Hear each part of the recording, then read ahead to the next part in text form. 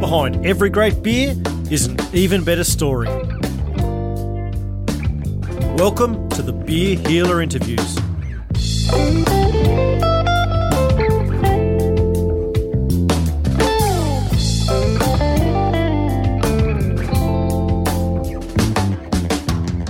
When I started this podcast, my aim was to tell stories from all different points of view throughout the industry.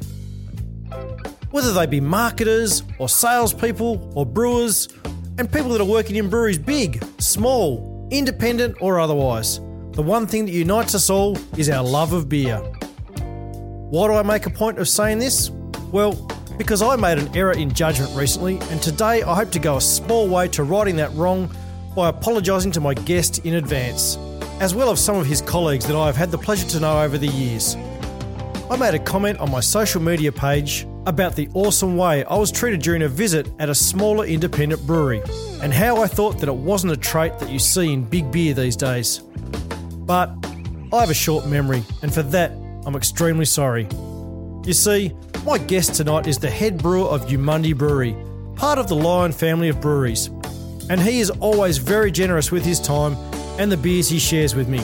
As far as brewers go, he is right up there at the top of his game, and he is a bloody legend. He's worked at iconic breweries such as 4X and the Malt Shuffle, and now he is forging a new path in Noosa at the Umundi Brewery, where he is resurrecting the Umundi lager recipe for a new generation of drinkers. So I apologise for my comments, and I'd like to welcome to the Beer Healer Interviews tonight, Chris Sheehan. Thank you, mate. Thank you. There you go. Very good, thank you. Mate, that's great to hear. You're living the dream, mate, running a brewery in a tropical location. Doesn't get much better than that, does it? Yeah, it's a bit difficult when work turns around and said, we need you to move to the Sunshine Coast. So it was like, where do I sign? Get me there quick. So, it could be worse. I landed on my feet, put it that way. And, mate, slowly but surely you've been downsizing the breweries that you've worked in over the years. I think you're now brewing on a 1,200-litre system. Is that right? Has that been your plan all along? Absolutely. I've worked in breweries that have been little 6 hectares, so 600 litres right up to 1,000 hec. But I just was comfortable at that small scale, and so I spent some time at Knapstein in the very early days of that brand when it was booming. That's right. And that was at about 1,600 litres, and I just loved it, and I found my feet there, and I just kind of wanted to get out from behind the laptop and brew again and that. And so I'm in a really good role at the moment where I get to brew often, but I also get to manage heaps of brewers as well and heaps of really talented brewers, which makes life fun. So I'm a little bit off the grid. So I'm growing all these little new brands, which is kind of what I really like to do. Oh, so it's nice. So it's not really just about Umundi. There's other stuff going on. No, yeah, exactly, pretty much. I'm on the tools at Umundi with a guy I used to work with at Malt Shuffle, a guy called Alan Tilden, who's been in the game for a while. He's a bit of a gun, and we get on like a house on fire. But within Lion, I look after all the microbreweries in Australia. So by that, it's Byron Bay Brewing, so Alistair Gillespie down there, if you guys know him. Bevy Brewing in Perth, which is set up by Andy Skade, and a brewery we're building next year in 2019 up in Townsville. So I've got those 4 little ones. Yeah, so it's good fun. So I get to manage them and just work with those guys, and we have heaps of fun. So we're just in these little breweries, just trying to grow these brands up, and which is good. So kind of like little seeds at the moment. But we're off the grid in terms of Lion. This is a bit confusing for people. We work for a part called Malt Shuffle, which is associated with the brewery, but it's not. It's all the small little too hard to do stuff. So we sit in there. So we've got our own. Yeah, so we've got our own standalone sales team, standalone marketers, and standalone brewers, and we sort of feed into the big system. So it's good. Sounds like you got the best of both worlds. Yeah, I do. That's right. I do. And, mate, for all the beer nerds listening, just give us a bit of a description of the actual brewing kit you've got up there at Umundi. A little DME kit, 1,200 litres, 7 FEMBs.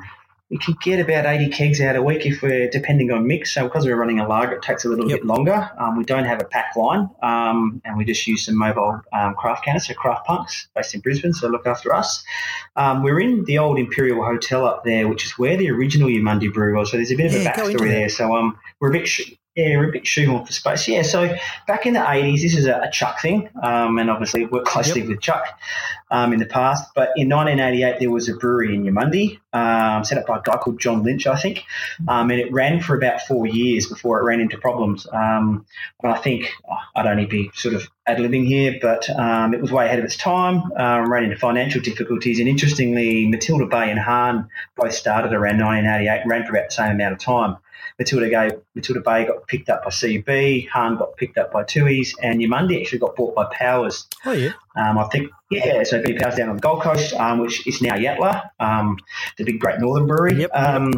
And so we ended up down there, and I think it was coming out of Yamundi Lager as it was, which was their lead product, was coming out of there until around 2000s. And then Castlemaine actually bought the trademark in the beer and were making out of Castlemaine. Oh, right. Up for it. Yeah, so it's kind of ironic. So the brewery lasted 4 years, and Chuck tells the story that back in 1988 there was only 20, 30 odd breweries in Australia. So we've kind of gone back and put a brewery back in there up here on the Sunshine Coast, joining a band of 15 other little breweries up here, which is good fun. No, that's fantastic. Now, I'm going to put you on the spot here.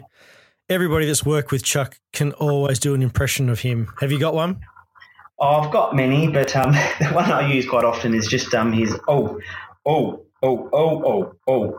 when he challenges you with something. So he's always got an opinion on everything, and as you'd expect, I think he's 73 now, and so he challenges a lot. But so I've got lots more, but I have to have a couple more beers to to do the fair rest enough. No, he's a great man. He's given a lot to the brewing industry, hasn't he? Yeah, he has, and he's still going hard too. Yeah, 73 and still working full time and on his own little project stuff. So he was the one that set up this Yamundi project for us. So he approached the owners of the Imperial Hotel and said we wanted to go in joint with a brand. So it is heavily supported, and there is a joint connection with the owners of the hotel. So it's not wholly aligned things. So it's good actually. So that's it's awesome. nice. Yeah, cool. And are you yourself? Are you enjoying being really hands on in a small little brewery like that? Yeah, a lot of people said to me when about 18 months ago when I, like I said, I stepped out from on the desk. They said, "Oh, you're not going to last long," but I just love it. It's just so nice to get on the brewing platform, and we obviously run two key beers, obviously our new Yamundi Lager, which we're sort of struggling to keep up with now, and our little pale ale. But we just run our house beers, and just for the locals up here, and it's good fun. So I just love being on the tools again, and it's nice to be active and fit and be able to brew again. And I'm not bored of it yet, but that way, yeah. Yeah, nice. And what about all the cleaning, or do you have people for that now? No, I do all the cleaning, scrubbing floors today, literally, actually. But no, I still fill kegs and stuff like that. So, and I quite enjoy that. So, but yeah, I'm a bit of a clean freak. So, sometimes I think I make a rod for my own back, So, I think people that have been in our little breweries will attest that we spend a lot of time cleaning them and keeping them clean. So, yeah. No, good. No, yeah. Cleanliness is next to godliness. Yeah, maybe. Yeah. Sorry to interrupt your episode, but I'm after a little bit of a favour. I need your help to get the Beer Healer interviews into more people's ears. And apparently the best way to do that, well, on iTunes at least, is to get the listeners to rate and add comments to the podcast. Apparently there's some kind of algorithm that helps spread the podcast even wider. So if you're on iTunes, please help me out with that. Or if you're on another streaming service, maybe you can do a similar thing on there. Or share my posts on your social media pages. It'll really help me out because I'm loving doing these podcasts and I want to continue doing it for a long time yet. Cheers, guys. I'll let you get back to the podcast. Hey, man, I've got a friend in Hawaii and he owns a small brewery called Lanakai Brewing, and it's a pretty similar climate to Noosa, I think. And he's really keen to use the local environment in his brewing. He's like, the local produce, the water, and the yeast that he propagates from nearby areas. Now, look, being that you're sort of have a flexibility to run, small batches at your brewery, do you reckon you could ever do that kind of thing up there? Possibly. For us, for Yamundi in particular, it's kind of what I suppose I hate to use the word, but a gateway product. We're just sort of just trying to expand people that might not be used to these sorts of beers. But we use a heap of local ingredients. So Yamundi, for those that don't know, is a massively craft creative town. It's known for it. It's a two-pub town. Not many people that live in the town. No, there's no service station, no supermarket or anything. But there's these massive craft markets. It's the biggest craft markets in the Southern Hemisphere, from what I understand. And to go to these markets, you have to make what you sell. So it's not like it's knockoff T-shirts out of, some third world country. It's people just selling stuff that they've made themselves. And so there's this super creative vibe. So a lot of our house beers, we've only been going for about a year now. So we're going to step up and try and use a lot of local ingredients because there's a lot of stuff grown up here on the Sunshine Coast. So the one thing that we've been trying to iron out is we've got a pale ale with ginger in it, and it's not a ginger beer. per se. It's not the typical sweet, thick, cloying sort of ginger beer. It's actually a pale ale, bright filtered, but with fresh ginger in it. And we're really working hard to use fresh ginger because we don't want that additive syrupy ginger that you get in, dare I say, most products. So the ginger's grown a kilometre away, which is pretty cool. And ginger's a bit tricky. Oh, nice. Yeah, ginger's a bit tricky to work with because it's a rhizome. It's covered in bacteria, so it's painful to keep stable. So we spent about a year trying to iron that out, and once we get that, we'll start making a lot more of it, and then we can start looking at some other stuff. But a lot of macadamia's grown up here, nice. turmeric and stuff like that we've thought about, and just there's a heap of stuff. But some of the other guys up here are doing that. So Matty up at Brewha Haas using all sorts of local ingredients, and a few of the other guys, having a play. So it's very much central to all the brewers up here at the moment. That's good. Yeah, nice. Mate, I remember last time we were at the Malt Shovel Brewery with you, we were talking about that place being a real breeding ground for so many brewers working in other breweries across Australia. And I was sort of thinking in my head, look, could New Mundy sort of borrow from that and have a bit of an educational focus, being that it's like a smaller capacity and it's quite hands-on? Would that work with as a bit of a training ground for some of the brewers going through the line system? Yeah, absolutely. Yeah, that's in part of the little breweries that we work with now, whilst Alistair at Byron and Andy over in Bevy are gurus. Ultimately, that's what it would love it to be for aspiring brewers. And because all these breweries are pretty new, we're trying to set up the systems of operations and the standard operating procedures. Safety is number one for us, and we've got some really tight safety systems and quality. So when we get them settled down, it'd be great to see this stream of brewers come from inside line and outside of line and come in and push through them as development grounds. And that's how I did with Napstein and the other people that went through Nappers after me as well. It was great because you go and stand on your own 2 feet. You're on your own. You're literally cleaning the floors 1 minute, doing stock takes the next, doing all your own quality stuff, doing beer dinners at night, doing your own ordering and inventory and processing invoices. And although I've got a sidekick here at Yamundi, Alan also looks after the Charming Squire Brew Bar in Brisbane, so he's out a couple of days per week, which leaves me on the tools. That's with me and my other stuff. It's sort of a one-man brewery, so great learning grounds for brewers to go stand on their own 2 feet, and the brewers out there that have done it, and even a home brewer will learn and know that when you're doing it all yourself, you just learn so much, and it's really rewarding and good fun. Oh, it sounds awesome. Now you are in the heart of mid-strength drinking territory, so I'm assuming Mundy's got a mid-strength offering. And how are the locals taking to something with a little bit more taste in it? And in developing your mid-strength beer, did you have to sort of take into account the flavour profiles of, say, Gold and Great Northern when developing those beers? Yes and no. I've got a different view on it. I mean, you were absolutely in Great Northern and Forex Gold Heartland, which is fine. I have no problems with that, and I respect those drinkers and that sort of stuff. And I don't like seeing them get lambasted a lot, to be honest. I can't stand it when one person's telling and having another good person for what they drink. It's their choice. It's all about trying to entice them to something new. So that's why there was 2 parts to it with Yamundi Lager. Is one, because there was a lager there before, and two, we wanted to make something new and say, hang on, we can do this in a different dimension. So our lager, obviously, all Australian malt and hops. So we use Cascade and Ella.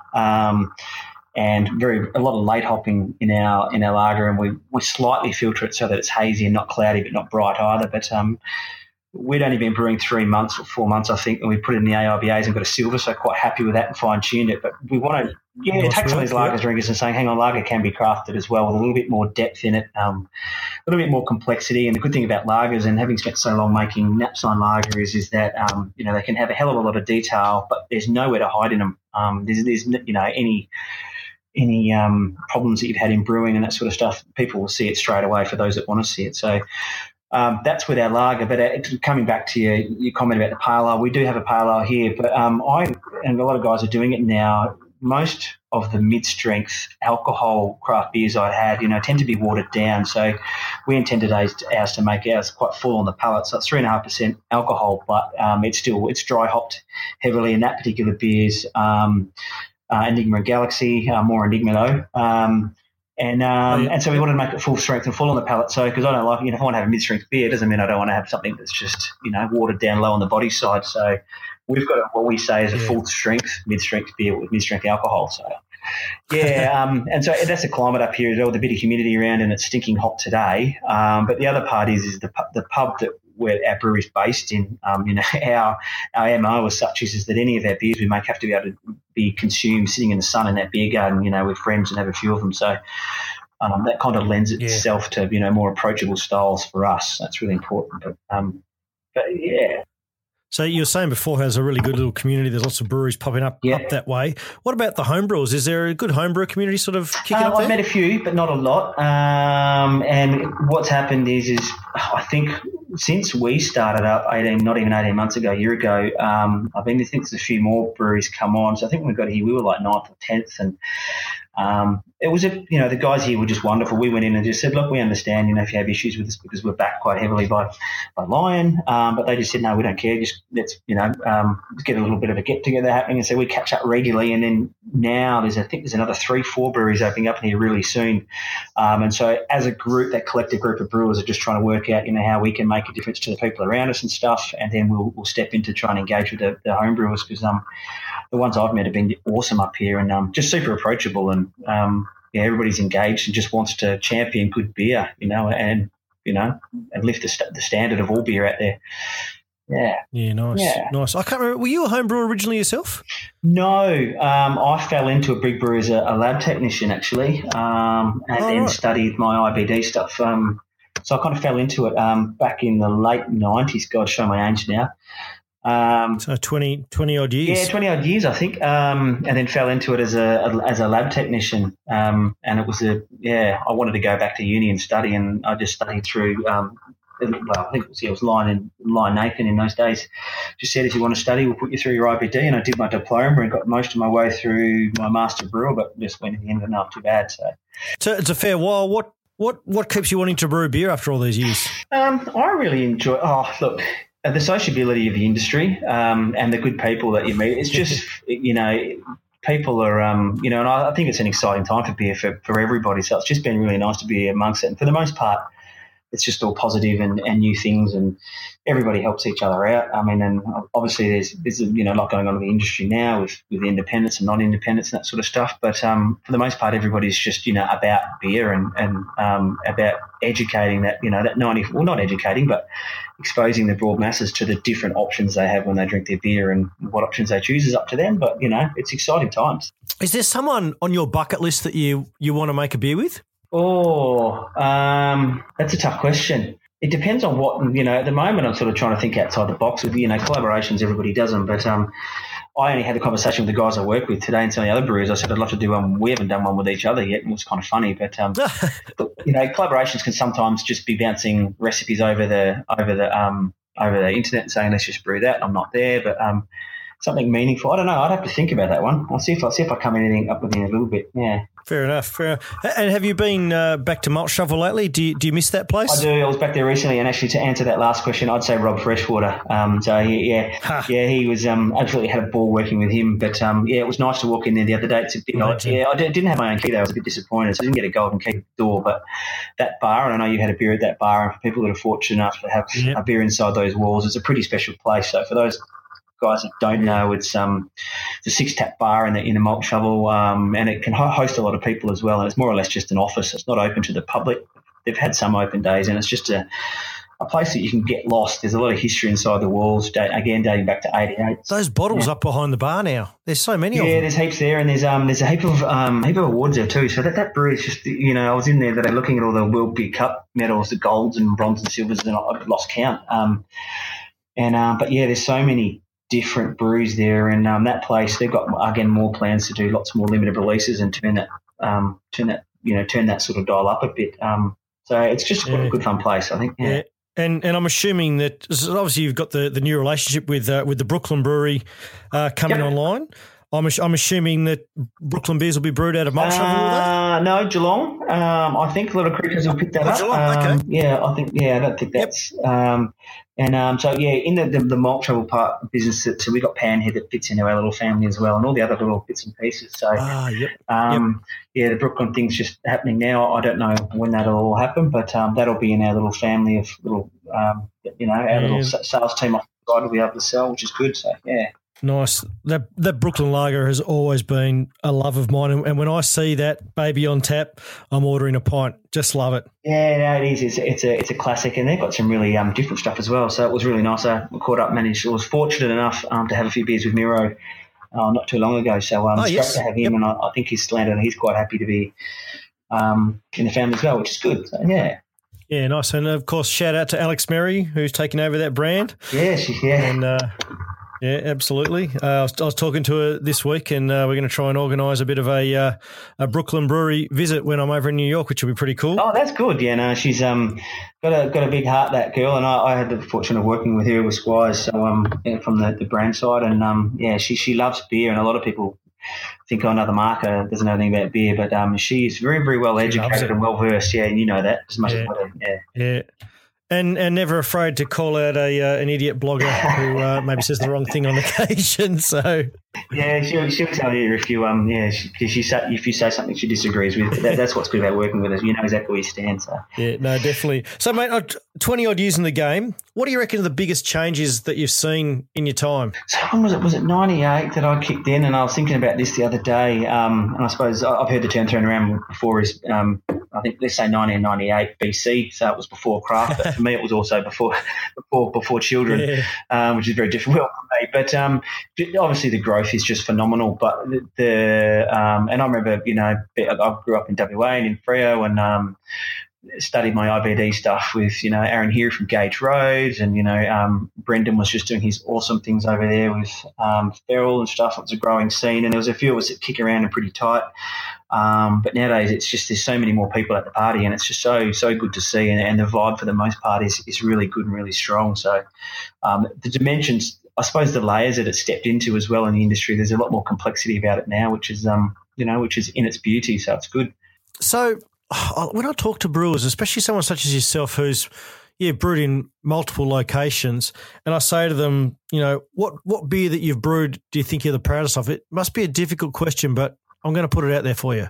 The beer that I'm most proud of, you think? I'd love Knapstein. Knapstein Enterprise Reserve Lager, and it's obviously no longer around anymore. But for me, that was stepping out of a big brewery, and everybody said, "Why do you want to go work in a little brewery? Everybody I work with in a big one," and I don't think they got it. And it was just that beer ethos. Why do you want to go and slave over? Because I was a team leader in one of the big breweries. I'd worked in brewing and in packaging, running teams.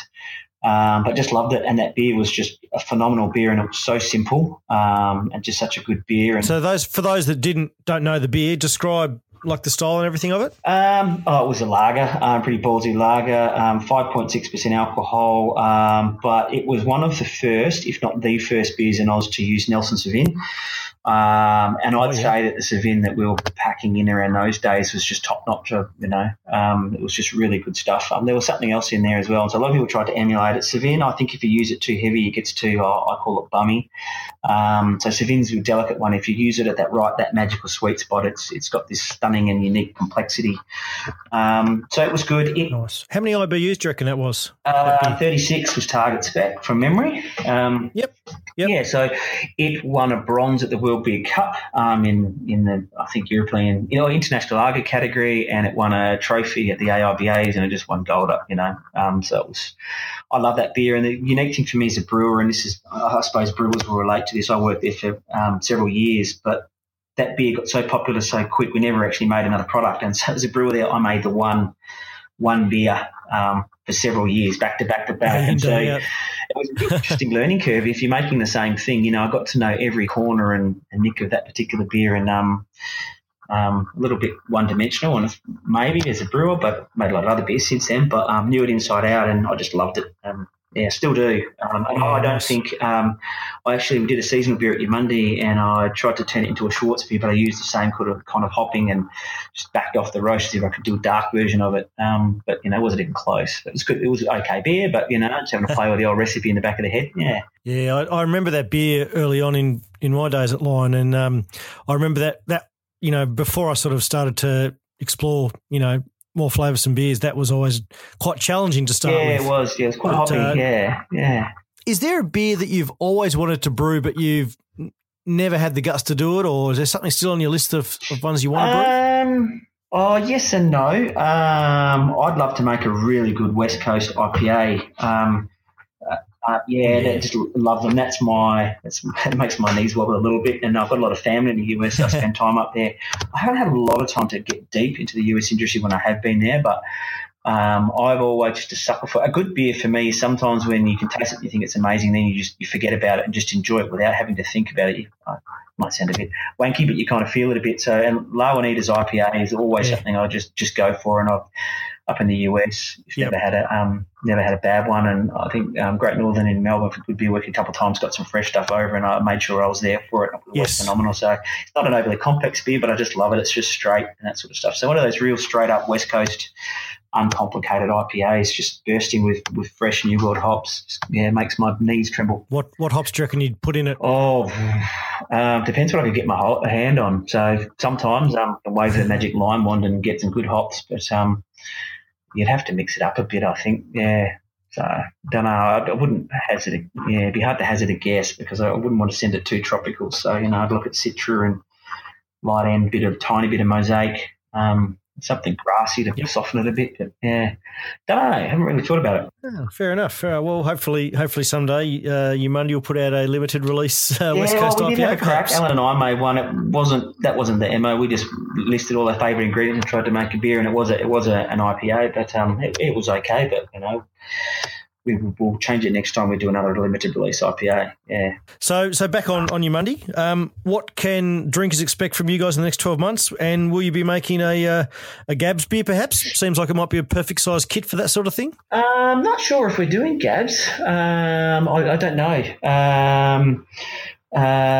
What's next year? So their lager has got real big growth on it at the moment. Seeing good traction, and we can't keep up with production, so it's how we work out how we make more. So I'd be going tapping my old mate Freshie or Hayden Morgan at Malt Troubles if they can make some for us. Our pale, and because of that, we are capped at the moment. So we're only mainly just pushing our lager. Our pale ale is out in a few select places, and so we'll probably let that loose next year. And then this ginger pale ale, and I'm not a huge fan of ginger, but this beer is just different.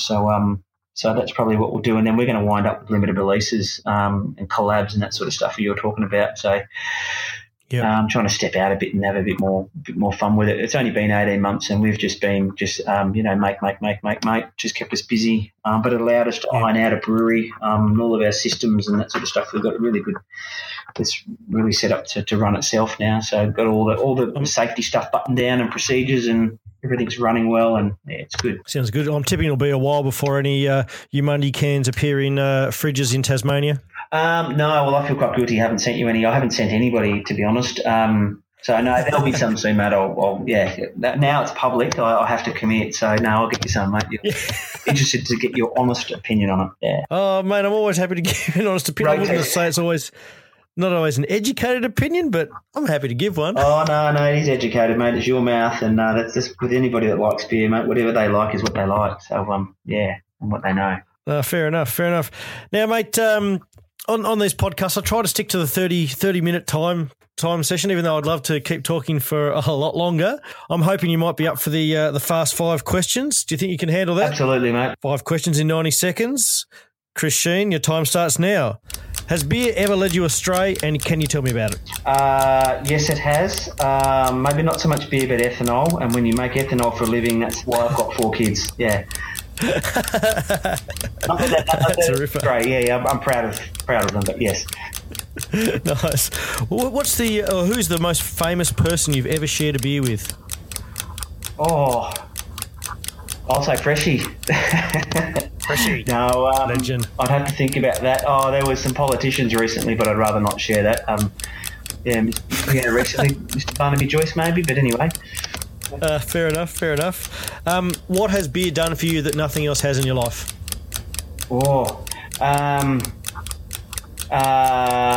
It has motivated to learn something I love. So when you get that magical point where there's something you're really passionate about, and brewers will understand this, and home brewers, and then you turn around and you look at what you've learned in terms of chemistry and that sort of stuff. So it's made me really, really enjoy some real sciencey sort of stuff. Really enjoy it. Yeah, to love it. Yeah. Oh, nice. What is the best beer experience you've ever enjoyed? It comes back to that beer I was talking about before, Lagunitas IPA. So I love music, and those that know me know that. And I've seen my favourite band of all time in LA a couple of years ago, a band called Faith No More. And a lady came up, and I was standing in between Chris Cornell and Jonathan Davis. From Corn? Yeah, from Corn, and Chris Cornell from Soundgarden. I was standing in between them, and a lady came up and said, "Would you like a beer, Sarah?" And I said, "Yes." What do you got? And she said, "What do you want?" I said, "An IPA." And she said, "Local or not local or outside?" And I said, You got low and eating? Yep. And she said, 22 ounce, okay. And so absolutely. And then within 2 minutes, this beer came over my shoulder, and I just gave her $20 and just said, go. And I just stood there and went, how's that? It's amazing. Beer service, not quite in a mosh pit, but seeing my favourite band, and that was that was a moment. Yeah. That is pretty cool, actually. That's pretty cool. And what's the most important thing you've learned in your craft beer journey? To be friendly. Yeah, so just the friends and that sort of stuff, and the relationships and the friends that you make in the industry, and they're professional friends, and it's just so rewarding to share and learn off other people. So it's just seems to be a very common theme. Yeah, it is. Talking to you guys. Yeah, there are some dickheads around, and hopefully people don't describe me like that, but maybe they do. But I don't think so, mate. Don't know. But no, it is. It's just treating other people the way you want to be treated. And as somebody that works for Lion, sometimes you get bumpy responses from people, but it's just really nice when people make you feel welcome and just remember and recognise you as a brewer. So yeah, that works for somebody. Oh, nice. Yeah. That's good, mate. That's good. And the sixth question in the Fast Five now is, do you know Chris Hemsworth, and can you help me get him on the podcast? I know the team at Byron have some connections there, but a long shot. Ooh. Yeah, I don't know. No, I know. Yeah, I'm thinking that if I can build some groundswell through every single interview that I do, maybe one day he'll come on, because I want to get someone who is a celebrity who likes craft beer to be able to help build the industry. Because I think we could do with a bit of a kick along from, somebody with a large profile that's not a politician. Well, I see where you're going. Yeah, that's respected. Yeah, well, there you go. You have to throw it out to the Stone and Wood guys or the guys at Byron Bay. Yeah, I've spoken to Ross Juricic. He's seen him on a few occasions at Stone and Wood and the Bolter Boys and whatever. Maybe one day. Maybe one day, keep dreaming. Exactly, exactly. Well, mate, thank you very much for joining me tonight, taking the time to have a chat with me. It's great to sort of have a chat and get a bit of an insight into what you guys are up to at Lion, and dispel a few of the myths and the rumours of what goes on, because it's an interesting thing. You're a passionate man and you're a bloody great brewer, so it's great to have a chat with you, mate. Absolutely, mate. I'm just a brewer that works for somebody like a lot of other brewers in the industry, so it's nice to be able to talk to you, and if there's any homebrewers in the area and that sort of stuff, stick your nose into the brewery and say good day. Always a pleasure, legend. Cool. Thank you, mate. Cheers to great beers. Absolutely. Cheers. Good on you. Thanks, mate. Thanks for tuning in to another Beer Healer interview. I really hope you guys enjoyed the episode as much as I did.